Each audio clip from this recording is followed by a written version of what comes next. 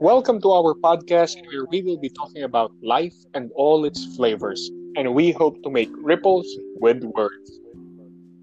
And for today, we are joined by a musical theater actress. She's super talented. She's part of Rock of Ages.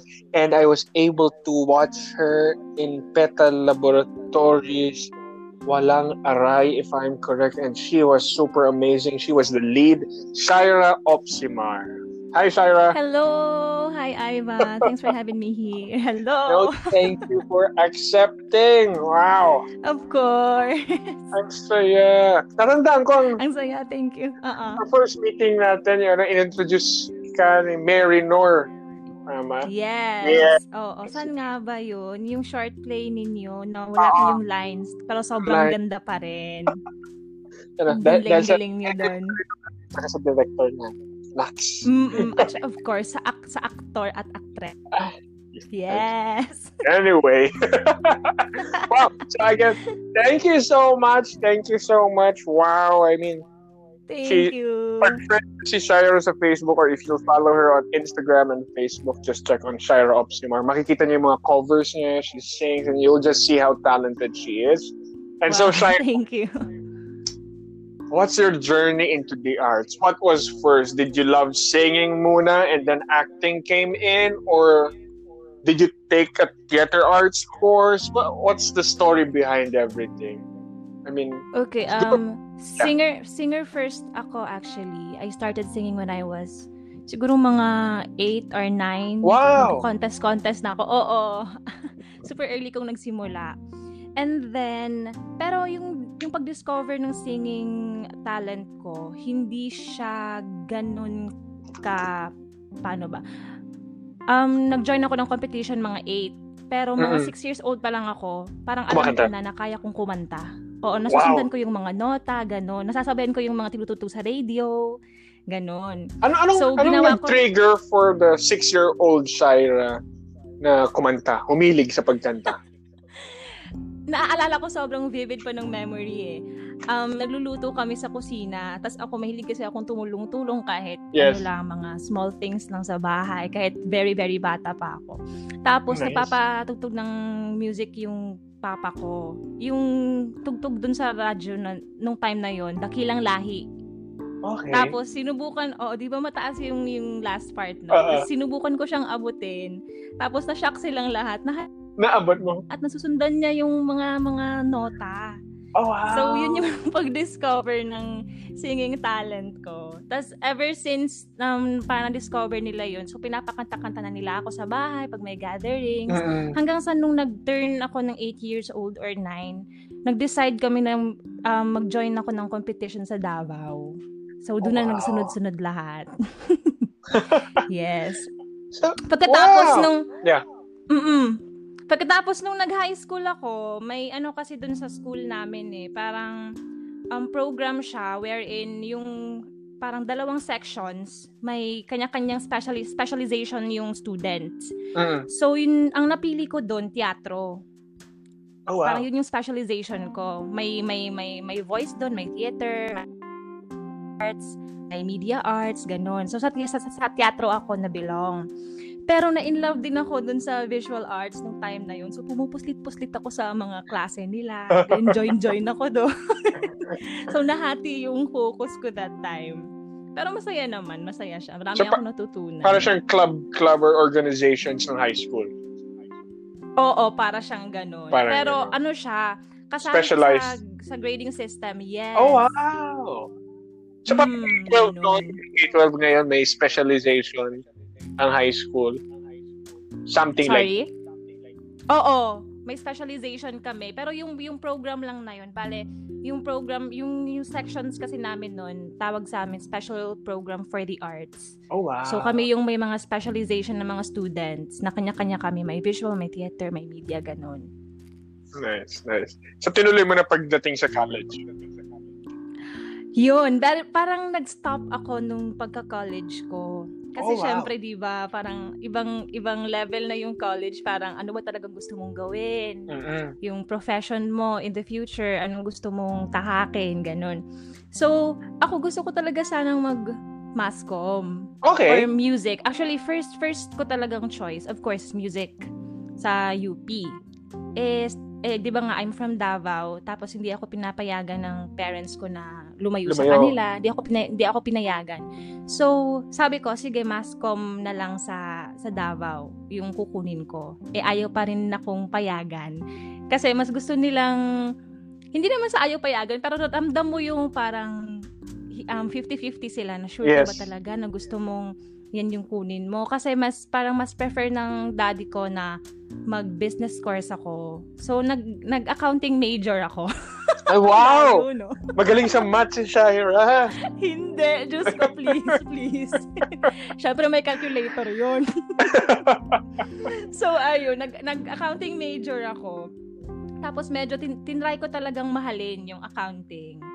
So, yung focus ko, medyo doon ko na binabaling. Tapos, yung singing life ko, medyo hindi ko na din masyado pinagtutuunan ng pansin at oras. So, medyo nag-stop ako ng very, very light nung college. Kumakanta-kanta pa rin ako, pero alam mo yung hindi na kagaya nung dati, na parang na-off din yung passion ko and yung fire ko for singing or music. So, ayun, bale, after kong mag-college, nag-decide ako na mag-work sa bank. Okay. Naging bank teller ako. Nice! Yes! Diyos ko. Grabe ang journey, Oo. Actually, after I graduated college, masunurin. Oo, kasi parang gusto ko din naman na mapa-happy yung, kumbaga, matupad din yung dreams nila for me. At saka though dream naman nila din na matupad yung dreams ko. Pero, yun na nga, iba kasi yung risk din na kailangan kong i-take kapag pinursu ko yung music career. Kasi siyempre, nasa Davao ako, tapos pag pumunta ako ng Manila, back to zero ako lahat, wala akong kakilala, wala pa akong na-establish na name, gets mo yun? Parang yung concern namin. So, ayun, bale, sabi ko, after graduating college, sabi ko, maybe I can give myself a year or two na mag-focus sa music. Pero, naisip ko kasi kalaban ko oras diba? Parang, sige, for example, 20 years old ako that time. So, mga 22, okay, mag-focus na ako sa kung ano man yung gusto kong gawin or sa corporate world. Sabi ko, di ba ako super, super old na by that time para kumuha ng job and baka hanapan nila ako ng job experience. Tapos wala akong mabigay. So, tinake ko na yung opportunity na, sige, since fresh grad ako, mag-work na lang muna ako sa bank. So, nag-work ako for a year sa bank. How was that? Tapos, after, oh my God. Kinakaya ko na lang, pero hindi ko siya mahal. Kaya hindi ako sumasaya. Alam mo yung klaseng, may stress kasi na kaya mong i-take Yung stress na alam mong masaya ka pa rin, pero nakakapagod. Pero may stress at pagod din na hindi mo na siya kayang i-take kasi sobrang parang nade-devour na yung kaluluwa mo. Parang ganun. Hindi ka na masaya talaga at all. Oo, parang ganun yung feeling ko that time na wala na akong passion to do anything. Kahit mga small things in life. Kasi parang walang direction yung life ko kahit routinary na lang kasi siya. At saka, hindi ko siya talaga gustong gawin. So, hindi ko siya na-enjoy at all. So, parang yung ginagawa ko lang that time, pumapasok ako for work para lang kumita. Tapos, yung kita ko, igagastos ko din. Tapos, balik ulit, tulog ulit, tapos trabaho ulit, tapos gastos ulit. Ganun lang siya. Wala akong drive to actually do my work na talagang may passion or gustong-gusto ko talaga siyang gawin to serve the people na nasa nangangailangan ng service ng bank, yung ganun. Kasi walang deeper meaning. Yes, walang sense of belonging. Yun. Wala akong sense of belonging doon. So, it went on for a year. And then, after that, parang siguro nung mga 9th month ko doon, napansin ng parents ko na talagang hindi na ako tao, parang gulay na ako umuwi sa bahay. Parang gulay na si Shaira. So, tinanong nila ako, sabi na, what's the problem? Are you okay? Kumbaga, masaya ka pa ba sa ginagawa mo? So, wala akong naisagot. Umiyak lang ako. Tas, niyakap ako ng father ko. Tas sabi niya na, kung pagod ka na, huwag mo nang pilitin. Kung hindi ka masaya, andito lang naman kami to support you sa kung ano man yung gusto mo. So, doon na ako naglakas ng loob na sabihin sa kanya na gusto ko nang mag-resign. Tas gusto kong bigyan ng panahon na gawin yung bagay na gusto ko talagang gawin at mahal kong gawin. Kung saan ako masaya. Wow. So, ayun, bale, mga 6 months akong walang ginawa. Kasi syempre, matagal akong nawala sa music industry din sa Davao, di ba? So, parang nakalimutan din ako ng mga tao, ng mga kliyente, mga ganun. So, wala akong events, wala akong gigs. Very, very onti lang.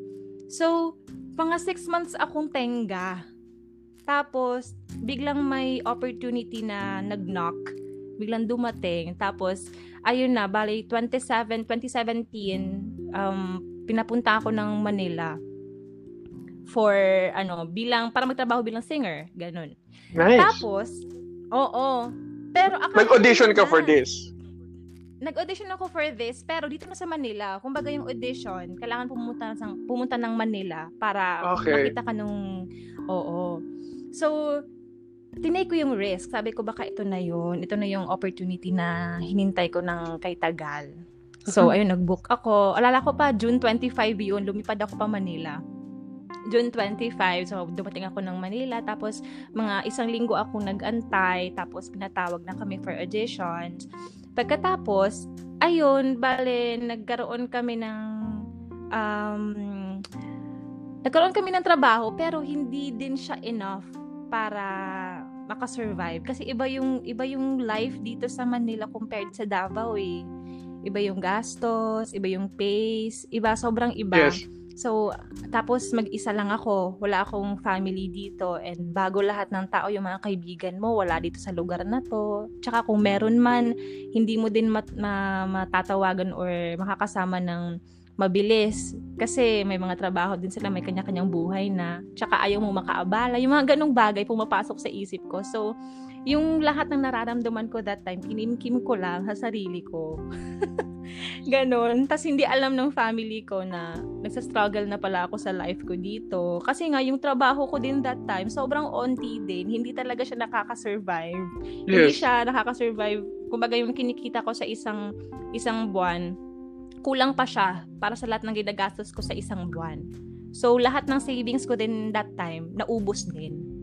So, talaga, grabe yung struggle ko that time. Pero, nung sobrang gusto ko nang mag-teatro kasi talaga ever since nung high school pa ako. Pero kasi sa Davao walang gaanong venue para sa mga ganong may mga productions pero hindi talaga palagi. At gets mo yun, parang hindi siya always merong show, tapos kung meron man saglit lang din, ganun. So nung nag-Manila ako, yun, nagigigig na ako dito, tas hindi enough, di ako naging masaya din kahit kumakanta ako. Ang nangyari, sabi ko, why not subukan kong magteatro. 2017 to Kasi may nakita akong noon, parang audition ng isang play. Parang nag-email kasi sa akin yung na may audition thing. Tapos sabi ko, patusin ko kaya to, baka naman dito ako sumaya. Hindi ako natuloy kasi parang may conflict ng schedule that time. Hindi ko, tsaka kasi may gig ako noon. Mas kailangan ko yung pera. Yes. Parang ganun. Ito yung gawin mo, Shaira. Kailangan mo ng pera. So, hindi ko natuloy yung theatro life. Ngayon, biglang nag-post ng video yung PETA. Yung na audition for Rocky Aegis. Tapos sabi ko, shucks, gusto kong sumali, pero papayagan kaya ako? Kaya ng sked ko? Kaya ng katawan ko? Kasi, nung panahong yun, nung 2017 din, kasabay din na parang dumown din yung health ko. As in, sobrang hindi ako okay. Wow. Physically, mentally, and emotionally, lahat nagsabay. Nagpatong-patong na. Hindi okay. Oo, lahat, hindi okay. So, ang nangyari nun, sabi ko na, okay, mag-audition ako dito. Pero, kapag hindi ko muna sasabihin sa mga co-workmates ko na nag-audition ako kasi baka ma-feel nila na mahahati yung oras ko, yung focus ko hindi na sa kanila, hindi na sa work namin, mas kailangan nga namin ng pera, mas kailangan nga namin kumayod para mas madagdagan yung trabaho, yung mga ganung bagay naglalaro sa utak ko. So ang dami kong winiweigh na mga bagay-bagay kung ano ipupush ko ba to or not. Pero kasi naisip ko that time, maybe it's not bad naman na maging selfish for once. Or hindi ko alam if it's selfishness kasi parang you choose yourself. Kinomfort ko na lang din yung self. Oo, kinomfort ko na lang yung self ko na nag-suffer ka na for a very long time. Siguro naman it's about time para sarili mo naman yung piliin mo. Parang ganon. Nice. At saka hindi mo naman iniiwan yung mga bagay na may responsibilidad ka. Ibabalanse mo naman. Yun yung sinabi ko sa sarili ko that time. So, ayun na, pumunta na ako ng tawag nito. Ay, hindi pa pala. Naghanap ako ng information about the audition. Hindi pa rin pwede sa schedule ko kasi may big event ako nun sa Cebu or somewhere sa Davao ba yun or Cebu. So, clash pa rin ng schedule. Grabe talaga. Sabi ko, Lord, ayaw mo ba talaga ako sumaya? Sabi ko talaga, Lord, bakit? Ganun talaga na pa, bakit ako kay Lord? Hanggang sa, nilet go ko na siya. Sabi ko, okay na to. Baka ito talaga yung inorchestrate ni Lord na maging faith ko. Baka naman, ito yung gusto niyang may mangyari. May mga lessons siya na gustong iparating sa akin na dapat ko muna matutunan bago niya ako ihatid dun sa kung saan man talaga ako sasaya. Mga ganung bagay. So, nilet go ko na siya. Tapos, isang gabi, papunta na akong umuulan pa nun. Ivan, oh my God, very dramatic. Umuulan, naka-MRT ako, nag-MRT ako, tapos umuulan pagkalabas ko sakay akong jeep. Pagkababa ako sa may MOA, kasi sa may MOA yung gig namin that time Baba akong MOA, tas lakad ako, tas inabutan ako ng ulan, so bad trip ako. Tas biglang may tumatawag. Tapos, hindi ko sinasagot. Tapos, tumatawag na naman. So, nababad trip ako lalo na parang wait lang. Parang, naghahabol ako ng oras na umuulan. Mamaya ka na. Parang gano'n. Pero, naisip ko, baka something urgent. Kasi, di ba, ayaw niyang tumigil sa pagtawag So, sinagot ko. Si Kuya Poppert Bernadas. Oh, wow. Tumawag siya. Sabi niya, kamusta ka? Anong pinagkakaabalahan mo ngayon? Blah, blah, blah, blah. Sabi ko na, wala naman gaano. Ano lang, mga regular gigs, ganun. Pero twice a week lang din or minsan once a week, ganun. Di ba, ganun katumal yung trabaho ko dati. Pagkatapos, tsaka yun lang yung bumubuhay sa akin, imagine mo. Tapos anyway, going back, sabi niya na, may audition sa Rock of Ages. Hindi pa pala tapos. So, ang nangyari, sabi niya na, i-push mo na to. Pangalawang tulong ko na to, kasi parang gano'n yung sabi niya. Kasi dati in-invite niya din ako to audition for RCS. Hindi ako natuloy. Kasi may mga bagay-bagay nangyari that time. So, nung pagka-second time na sinabihan niya ako na, eto na, sige na, tutulungan kita ulit. Mag-audition ka na dito. So, parang, ang nangyari, parang nireko niya ako sa audition ng rock. So, ayun na, fast forward, audition day. Ayun. Kinakabahan ako. Wala ka ng gig nito. Araw mo na to. Wala na. Ay, wait lang. Hindi ko alam, parang, wala akong gig nito. Kasi may mga times kasi na nagpaparelyebo ako sa mga gig namin. Tapos, nanaraket ako ng iba. Kasi mas malaki yung yung isa. Parang, teka lang, parang okay lang naman siguro na magparelebo muna ako dito kasi kailangan ko yung pera. Mabubuhay? Wala akong kakainin. Umabot sa point na once a day na lang ako kumakain, tsaka di pa siya meal. Grabe. Sabihin mo lang nagda-diet ka. Oo nga. Ang payat ko nun, Ivan, grabe talaga. As in, parang akong lollipop. Oh, wow. Pag tumitingin ako sa tas short hair pa ako nun, ang kapal-kapal pa ng buhok ko. So, para talaga akong steak na may sa ulo. Parang ganun. So, anyway, going back, naputulan pa kami ng kuryente nun. At saka tubig. Ganun kalala. As in, wala talaga kaming pera. Wow. Anyway, going back dun sa audition ng rock, pumunta na ako ng PETA. Naka-shirt lang ako, tapos pantalon, tas dala ko yung CV ko, ganyan. Ako yung unang taong dumating sa PETA. So, tuwang-tuwa ako. Sabi ko, yes, wala masyadong mag-audition. Hindi ako kakabahan, ganun. Pero may onting kaba pa rin. Kasi ang tagal-tagal ko na ding di nakakakanta ng maayos talaga. Alam mo yung give it all na pagkakanta. Yes. Ganun. So, kinakabahan ako. Pero nung napagpasok ko na walang tao, medyo na-relax ako ng very, very light. Pero hindi nagtagal yun. Siguro mga 15 minutes lang yun. Yung walang kaba, yung relax mode ni Shaira. Kasi biglang dumating yung iba. Tapos, ang gagaling pa nila. Kilala ko yung mga dumating. Si Gidget Deliania, si Yumi Kapile, yung mga ganon. Yung mga pinapanood ko lang sa TV, sa mga content. Tapos sabi ko, baka dito lang sila for siguro may event or baka magre-rehearse sila for a show, ganyan. So, kino-comfort ko yung sarili ko na hindi mo makakalaban yan sa audition. Hindi yan safe ka, ganyan. Huwag kang kabahan. Ngayon, may nakita akong nilabas na folder. Dan. Ayun na. Sabi ko, shucks, ano to? So, tiningnan ko, sinilip ko, CV for Rock of Ages. Naiiyak talaga ako, grabe. Tapos, parang, nirelax ko yung sarili ko. Sabi ko, hindi, okay lang yan, magstay ka lang dito, Shaira. Tapos, timing, dumating si Kuya Poppert, parang nag-jog siya ata noon somewhere sa may Irod.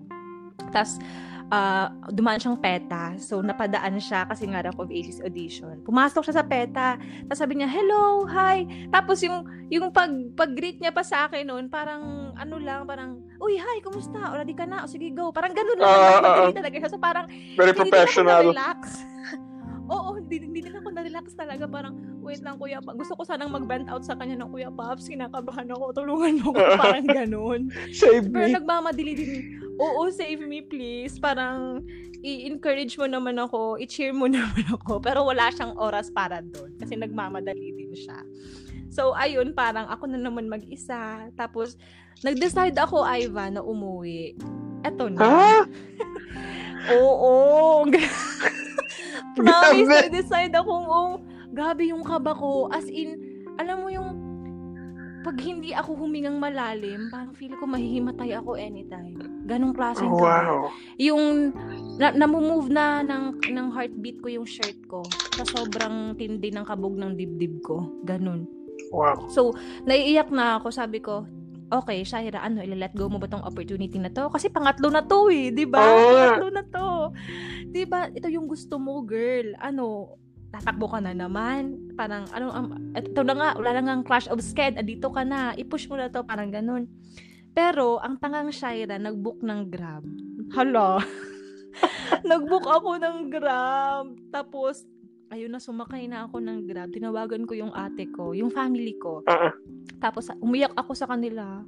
Nagdrama ako. Sabi ko na, hindi ako tumuloy sa audition. Sorry, ganyan. Kasi hindi ko kaya. Sobrang kaba ko talaga. Feel ko mapapahiya ako pag pinush ko. Ganun. Tapos, umiyak ako nung umiyak. Tapos, sabi ko na, pero okay lang. At least, di ba, nag-try ako na pumunta ng PET. Gusto ko yun. Ano daw yun? Na at least may progress daw. Pumunta ako ng PET. At least nakapunta ka na ngayon, di ba? Oo nga at least nakapunta ako, di ba? At least may progress. Tinry ko man mag-audition. Though di ako tumuloy. So anyway, dumating na ako sa bahay. As in, timing talaga na. Pagkabukas ko ng door, pagka agalaw ko nung knob, tumawag si Kuya Poppert. Sabi niya, as in, galit na galit siya. Sabi, hoy! Baliw, saan ka ba? Hinahanap ka nila. Ganun. Sabi niya ganun. Sabi ko, tapos umiyak na naman ako. Okay na sana ako Parang nilet go ko na. Okay lang yan. At least tinry mong pumunta ng PETA. Umiyak na naman ako, Ivan. Sabi ko, Kuya Pops, hindi ko kaya. Sorry. Pero before pala siyang tumawag, nag-text pa ako kina Ate Pam. Sa mga andun sa audition, nag-facilitate. Sabi ko, sorry po. Thank you for giving me the chance na mag-audition. Parang ganun, nagdrama pa ako. Nakakahiya. Diyos ko. Pagkatapos, ayun, going back, nagalit sa akin, pinagalitan ako ni Kuya Poppert. Bumalik ka na doon, inaantay ka ni Direk. Sige na, nakakahiya. Sige na. Tapos, ayun, parang sabi ko, ang bilis ko din kausap. Sabi ko, ha? Okay, sige. Okay, magbubook na Marupok din si ate mo, girl. Kailan pala talaga hilahin? Oo, kailangan ng push. So, ayun, book na ako ng Grab. So, nasa, elevator na ako. Tapos, nagmamadali. Tapos, nakasakay na ako ng Grab. Tapos, traffic pa noon kasi mga 5 p.m. yun eh. So, sobrang bigat ng traffic ko. Tapos, EDSA pa, Diyos ko. So, ayun, bale, tinry kong i-relax yung sarili ko habang papabalik ako ng PETA. So, finally, nakarating na ako ng PETA. Umakyat na ako sa second floor. Tapos, sinilip ko yung audition room. Sabi ko na, hindi pa talaga ako nagkaroon ng lakas ng loob. Talagang kulang na kulang talaga. Sabi ko, ay shucks, may nag-audition pa. Pero siya na yung panghuli. Tapos after her, parang ako na ata. Hindi ako pumasok pa rin sa room, Ivan. Doon ako sa may stairs. Nag-antay ako. Grabe talaga. Anong nangyari sa akin dati? Sobrang baba ng self-esteem ko. As in, takot na takot talaga ako. Para akong sisiw. Alam mo yun? So doon lang, sa stairs lang ako, nag-antay ako. Tapos na yung last audition ni. Lumabas na sila Chang, si Ate Pam, si Day. Lumabas na sila. Tapos narinig ko si Chang na sabi niya, "Where's Shaira? Is she here already?" Parang ganun. Tapos parang andun lang, hindi ako sumagot. Parang nakita niya lang ako sa peripheral vision niya na, ay, may tao sa may stairs. Tapos, nag-smile ako. Tapos, hello po, ako po si Shaira. Tapos, nakakahiya. Anong ginagawa mo, Shaira? Tapos, after nun, so, sabi niya, sige, 5-minute lang. Tapos, mag-audition na tayo, ganun. So, kumuha lang siya ng water. Tapos, bumalik na siya sa room. Tapos, ayun, pinakanta nila ako. Tapos, si Ate Pat, yung kabatuhan ko ng linya as Tolits. Tapos, pinag-arte ako, of course. Tapos, doon ako sa pinagsayaw. Na sobrang wala akong hinandang, steps or anything. Wala akong choreo at all. Tapos, sabi ni Ate Happy, anong gusto mo? Sabi ko, finesse na lang po. Kasi 2 music yung meron sila. Finesse na lang po, di ba? Ang lakas ng loob ko doon. Tapos, wala naman akong ginawa. Nag-sway-sway lang naman ako. Diyos ko, talaga nakakahiya. Tapos after nun, sobrang saya ko, Ivan, after nung audition. Sabi nice. ni Chang sa akin, paano to, schedule mo? May oras ka ba para gawin to? May mga may mga nakaretong regular gigs ka. Tapos sabi ko talaga, I will make time po. Yun talaga sagot ko kasi parang desidido na ako noon na parang will talaga ni Lord na dito ako. Kasi imagine, ilang beses ako nag-attempt. Tapos umatras ako. Tapos finally, andito ka na, Shaira. Parang ganun yung pakiramdam ko. Umatras ka pa rin. Oo, umatras ako. Ang syung-syung ako, Diyos ko. Pero finally, sabi ko, parang na-realize ko sa sarili ko na pag eto nakuha ako, gagawin ko lahat para para makapagtrabaho ako ng maayos, mabigyan ko ng oras at lahat. Ganun, ibabalanse ko lahat. So, after nun, uwi na ako. Feel ko talaga, nanalo ako sa isang competition. Ganun yung pakiramdam ko. Kasi, ilang buwan akong nag-abang. Tas paatras-atras ako. Tas finally, parang nag-gather ko yung enough courage na i-take yung risk at mag-audition. Parang ganun yung pakiramdam ko. Tsaka sobrang dami kong iniisip noon na hindi naman siguro ako makukuha kasi hindi na ako ganoon ka kumakanta ng super bongga, tsaka 80s yung mga kanta, di ba? Tapos wala pa akong background sa teatro gaano. Kasi iilan lang naman yung prods na nagawa ko, tapos hindi pa yung talagang yung production na mga super super big ganun. So, hindi na ako nag-expect, pero sobrang tuwa ako na nag-audition ako. Tapos lack of ages, ganun. So, pagka-uwi ko ng bahay, ayun, parang ang saya-saya ko. Inspired ako ulit na gawin yung mga bagay-bagay. Nagkaroon ako ng kaluluwa at buhay ulit. Di na ako bulay, ganun. Oo. Nabuhayan. Naging tao ako bigla. Oo, nabuhayan ako bigla. Tapos, after mga ilang linggo, mga 2 weeks ata yun. As in, wala akong in-expect na anything sa resulta ng audition ko sa RAC. Then, biglang may natanggap akong text. Tapos, congratulations, you've been chosen as blah blah for RAC of Ages. Ganun. So, as in, ang saya-saya ko, Lord. Tapos, kasabay nung happiness ko, syempre, responsibility yun di ba? Yes. So, naisip ko din na, okay, paproblemahin ko ngayon kung paano ko ibabalanse yung oras ko. So, dun na, parang in-open up ko na dun sa mga katrabaho ko na ganito, may change ako, may changes sa schedule ko, okay lang ba kung ganito, ganyan. Tapos umokay naman sila. Basta ba't nagagawa ko naman ng maayos yung trabaho ko din sa kanila. Na okay din naman, na present naman ako always. Tsaka naaaral ko yung mga kantang kailangan aralin, ganun. So finally, ayun, nag-start na kami sa rehearsals. Nahirapan ako. Sobrang nahirapan ako. Kasi baguhan ako eh. Tapos, nasa starstruck ka sa mga kasama mo na, Diyos ko, seasoned actors and actresses na to. Tapos, feel ko hindi ako deserving na mapasali doon, mapabilang doon. Yung mga ganong bagay na naiisip mo. Kasi sobrang baba ng self-esteem mo. Tapos, baguhan ka lang. Mga ganon. Tapos, super, pero hindi yung nagtagal, yung pakiramdam na yun, kasi sobrang welcoming ng mga tao sa RAC. Talagang nakahanap ako ng pamilya doon. Kumbaga, kung may family ako dito kung may family ako sa Davao, dito sa Manila, sila yung maituturing kong family ko dito. Ganun yung naging bond ko sa kanila.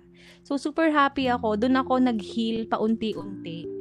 Dun sa lahat ng struggles na naranasan ko nung past years, 2016, 2017. Wow. Sa 2018, sa RAC ko nahanap yung healing. Dun yung healing process ko nagsimula. So, super thankful ako na tinake ko yung risk, na invite ako ni Kuya Poppert, na pinagsabihan niya ako sa phone na bumalik ako. Sobrang thankful ako na nangyari lahat yun. Ang ganda, ang saya. So, ayun, yun yung journey ko sa RAC. Pagkatapos, nasundan siya ng pangalawang season ko, season 7. Then, nasundan pa ng yung sa Petalab nga, Walang Aray. Na sobrang nakakatuwa. Oo, ang sarap gawin nun. Alam mo ba, dun, ang sayang gawin. Dun ata ako, dun na-play ako umiiyak. Hindi dahil nakakaiyak yung eksena, kundi dahil nakakatawa yung eksena. Pero, yung eksena, super heavy. Pero yung execution ng mga actors and actresses, nakakatawa. So, hindi ko alam, hindi ko na alam anong emosyon yung i-cater ko. Ang saya niyang gawin. At saka nakakatuwa pa yung pagkuha sa akin ni Kuya Vince. Pagkuha sa akin ni Kuya Vince. No? Kasi parang, hinads upan niya ako na, kasi never pa ako nakapag-kissing scene eh. Sabi niya, okay ka bang gawin to? Sabi ko, okay ako, para may next project, ganyan, blah, blah, blah, blah. Sabi niya, pero ito yung, Katya, may kissing scene. Ko, ha?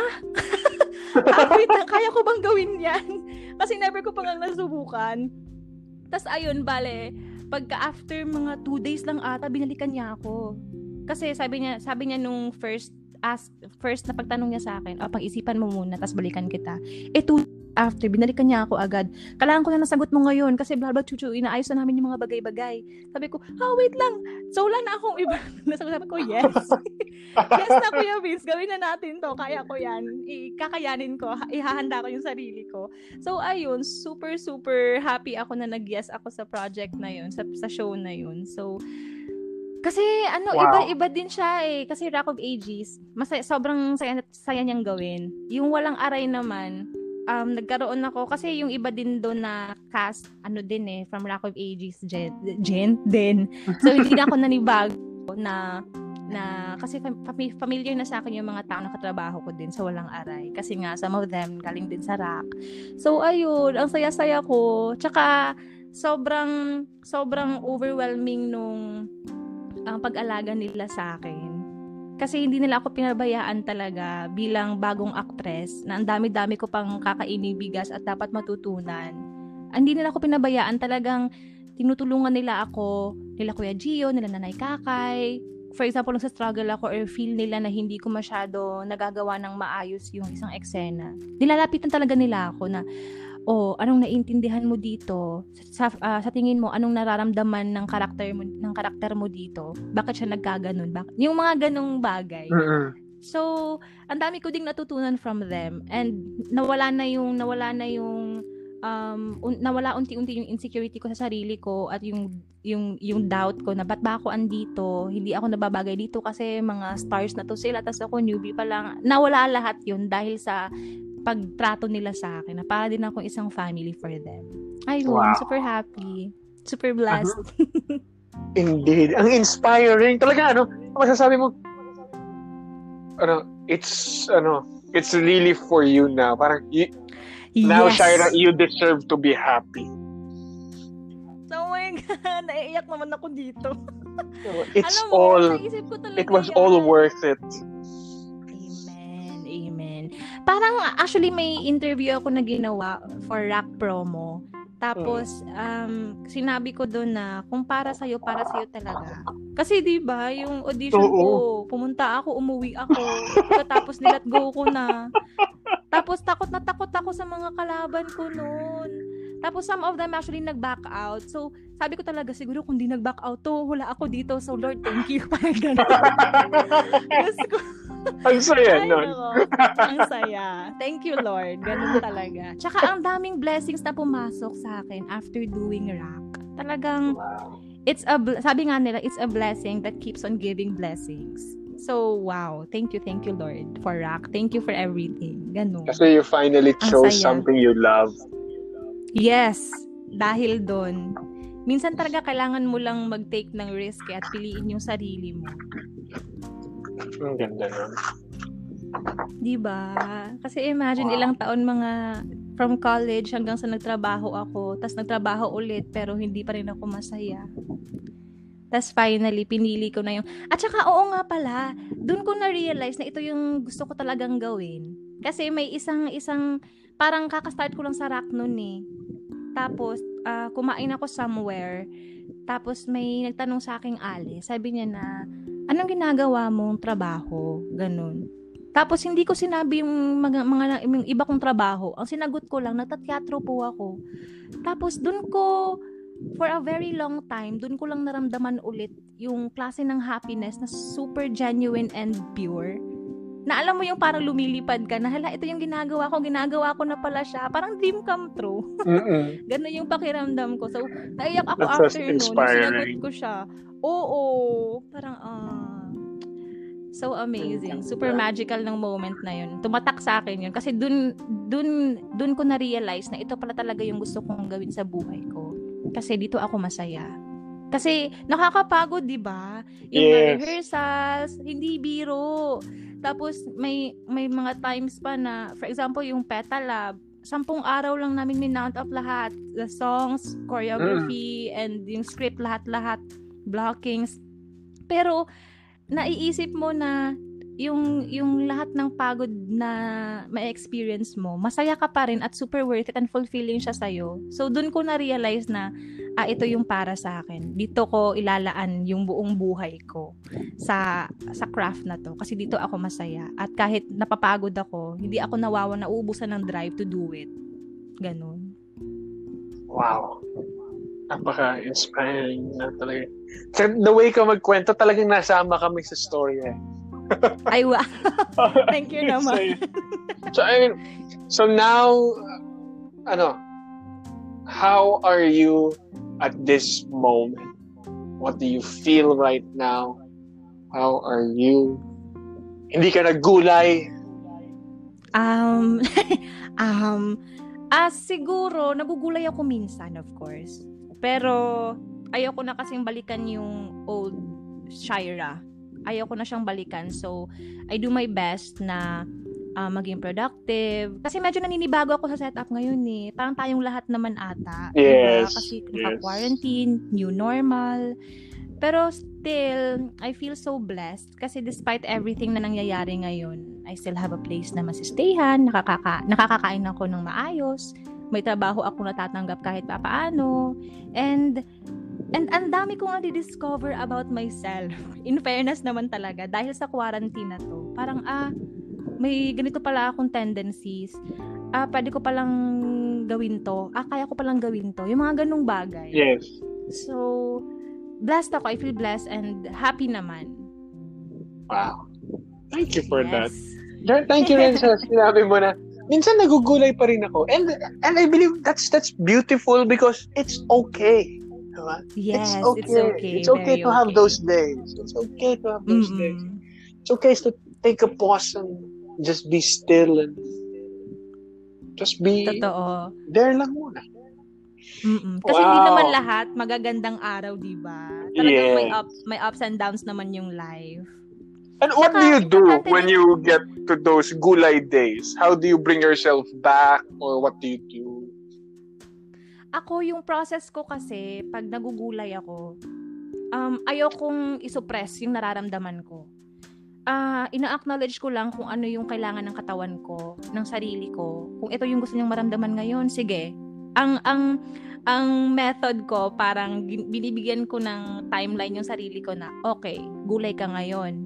Sige, bigyan kita ng 3 to 5 days.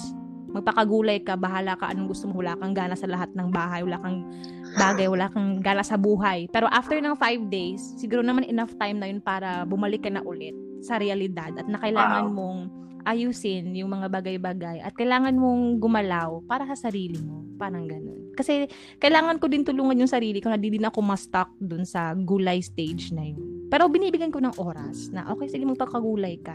Nirerespeto ko yung pakiramdam na yun. Wow. Thank you for that.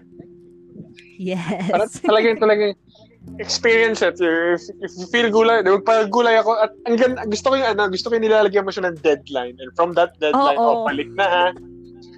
Oo, totoo. Kasi parang ang nangyari sa akin noong 2017, masyado akong bahala na to, ito yung nararamdaman ko ngayon, wala akong pakialam. So parang somehow nag-fail. I feel like nag-fail ako na tulungan yung sarili ko na i-bring up ako ulit. Pero kasi hindi naman feel ko kasi hindi naman linear yung process ng pagbalik sa normal self mo eh. 'Di ba? Parang minsan nakakausad ka ng 5 steps, tas kinabukasan 10 steps backwards ka, ganung bagay. Yes. 'Di ba? And normal 'yun. Kasi hindi naman lahat ng iba-iba naman tayo ng coping mechanisms each tao, 'di ba? Yes. So, yung sa akin, nirerespeto ko lang hanggang sa maging okay na ako unti-unti. So, ngayon, parang since na-experience ko na yung 2017 self ko na super lugmok, ngayon, sinasabihan ko rin yung self ko na, okay, ayaw mong bumalik sa ganung stage, so, hindi dapat magtagal, hindi ka dapat mag-dwell sa ganitong pakiramdam. Pero bibigyan kita ng oras na ramdamin kung ano man yung kalungkutan na meron ka ngayon. Ganon. So, okay, 3 to 5 days. 3 to 5 days, Shaira. Ang ganda nun. Oo. So far, grabe yung journey mo even up to today. What's the life lesson na pinaka nag-radiate for you? Or pinaka natutunan mo? Siguro after everything that happened, na-realize ko na kailangan matutunan mong maglakad mag-isa. Walk your own path. Parang ganun. Wow. For as long as wala kang ginagawang mali, wala kang tinatapakang ibang tao, sundin mo lang yung landas na feel mo inilaan ni Lord for you. And don't be afraid to try and fail. Yun! Kailangan kong i-remind yung sarili ko noon all the time pag may mga bagong bagay akong gustong gawin. Don't be afraid to try and fail. Kasi dyan ka matututo eh. Dyan ka tatatag lalo. At dyan mo makikilala yung sarili mo. And, ayun, nasabi na natin kanina, if it's for you, talagang magiging sa'yo yun. And always trust and take comfort in His promises. Kasi may mga dahilan naman lahat ng bagay kung bakit nangyayari sila. Siguro redirection, kung may mga hindi magagandang bagay na na-experience ngayon, redirection lang yun ni Lord para mapunta ka dun sa kung saan ka man talaga niya gustong pumunta. Parang ganun. Wow. Thank you. Yes. Ang saya na recording na to. Super inspiring, Super inspiring. Thank you. I think that's the best way to end the podcast. But before that, what would be your message to the person who's listening right now? Okay. Sa lahat ng mga nakikinig po ngayon at mga naka-witness at mga nakasubaybay ho ng story ko, always try to give your best in everything that you do. Though hindi naman talaga always na at your best ka, diba? Best condition or top condition ka. But kung ano lang yung best na kaya mong ibigay or gawin at that moment, ibigay mo lahat yun. Kasi dun dun susunod yung success. So, yes. Ganun. And of course, trust God always, always. Ask for His guidance. Thank you so much, Shaira. At saka, ang laking bagay nung finally in-own it mo na. Yung nasa audition ka na. Andiyan ka na. Oo eh. Nung bumalik ka na. Yun yung twist ng lahat ng kwento. Finally. Finally. Nakakatuwa. Thank you for that. At ako nga, pag naaalala ko yun, natatawa pa rin ako. Wow. Thank you. Meron ka bang gusto i-promote? Yes, of course. Guys, if you would like to listen more of my music, you can follow me on Kumu. That's at Shaira O with a period or dot. And you can also follow me on Facebook and Instagram. That's Shaira Opsimar. And of course, subscribe to my YouTube channel, Shaira Opsimar. Thank you, everyone. All right. Thank you so much, Shaira. Thank you, Ivan, for having me. Thank you. God bless. Thank you. Thank you so much for making Ripples with Words.